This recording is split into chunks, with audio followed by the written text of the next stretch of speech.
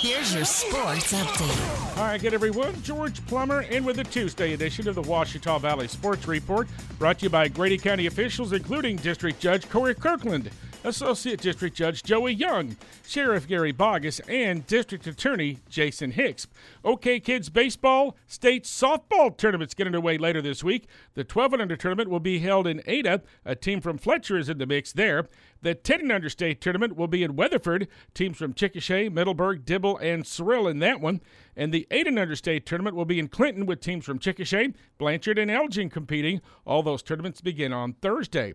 And for OK Kids baseball teams, their regional tournaments get underway this Thursday. There are Chickasha teams in the 12 and under regional at Weatherford. The 10 and under regional will be held at Chickasha Junior High, and the 8 and under regional will be held at Fletcher. The Oklahoma City Sparks stay unbeaten with a 7-0 win over the USSSA Pride last night. Game 2 of that 3-game series, 7 o'clock tonight at the University of Central Oklahoma in Edmond.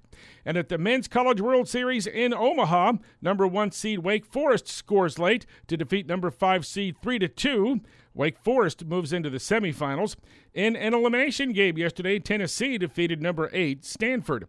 There are 2 elimination games in Omaha today, as Oral Roberts University will face TCU and Tennessee will go up against LSU.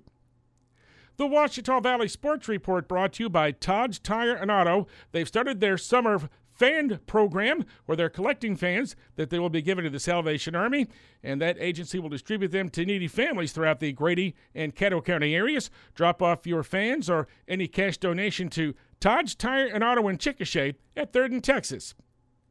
With the Washita Valley Sports Report, this is George Plummer.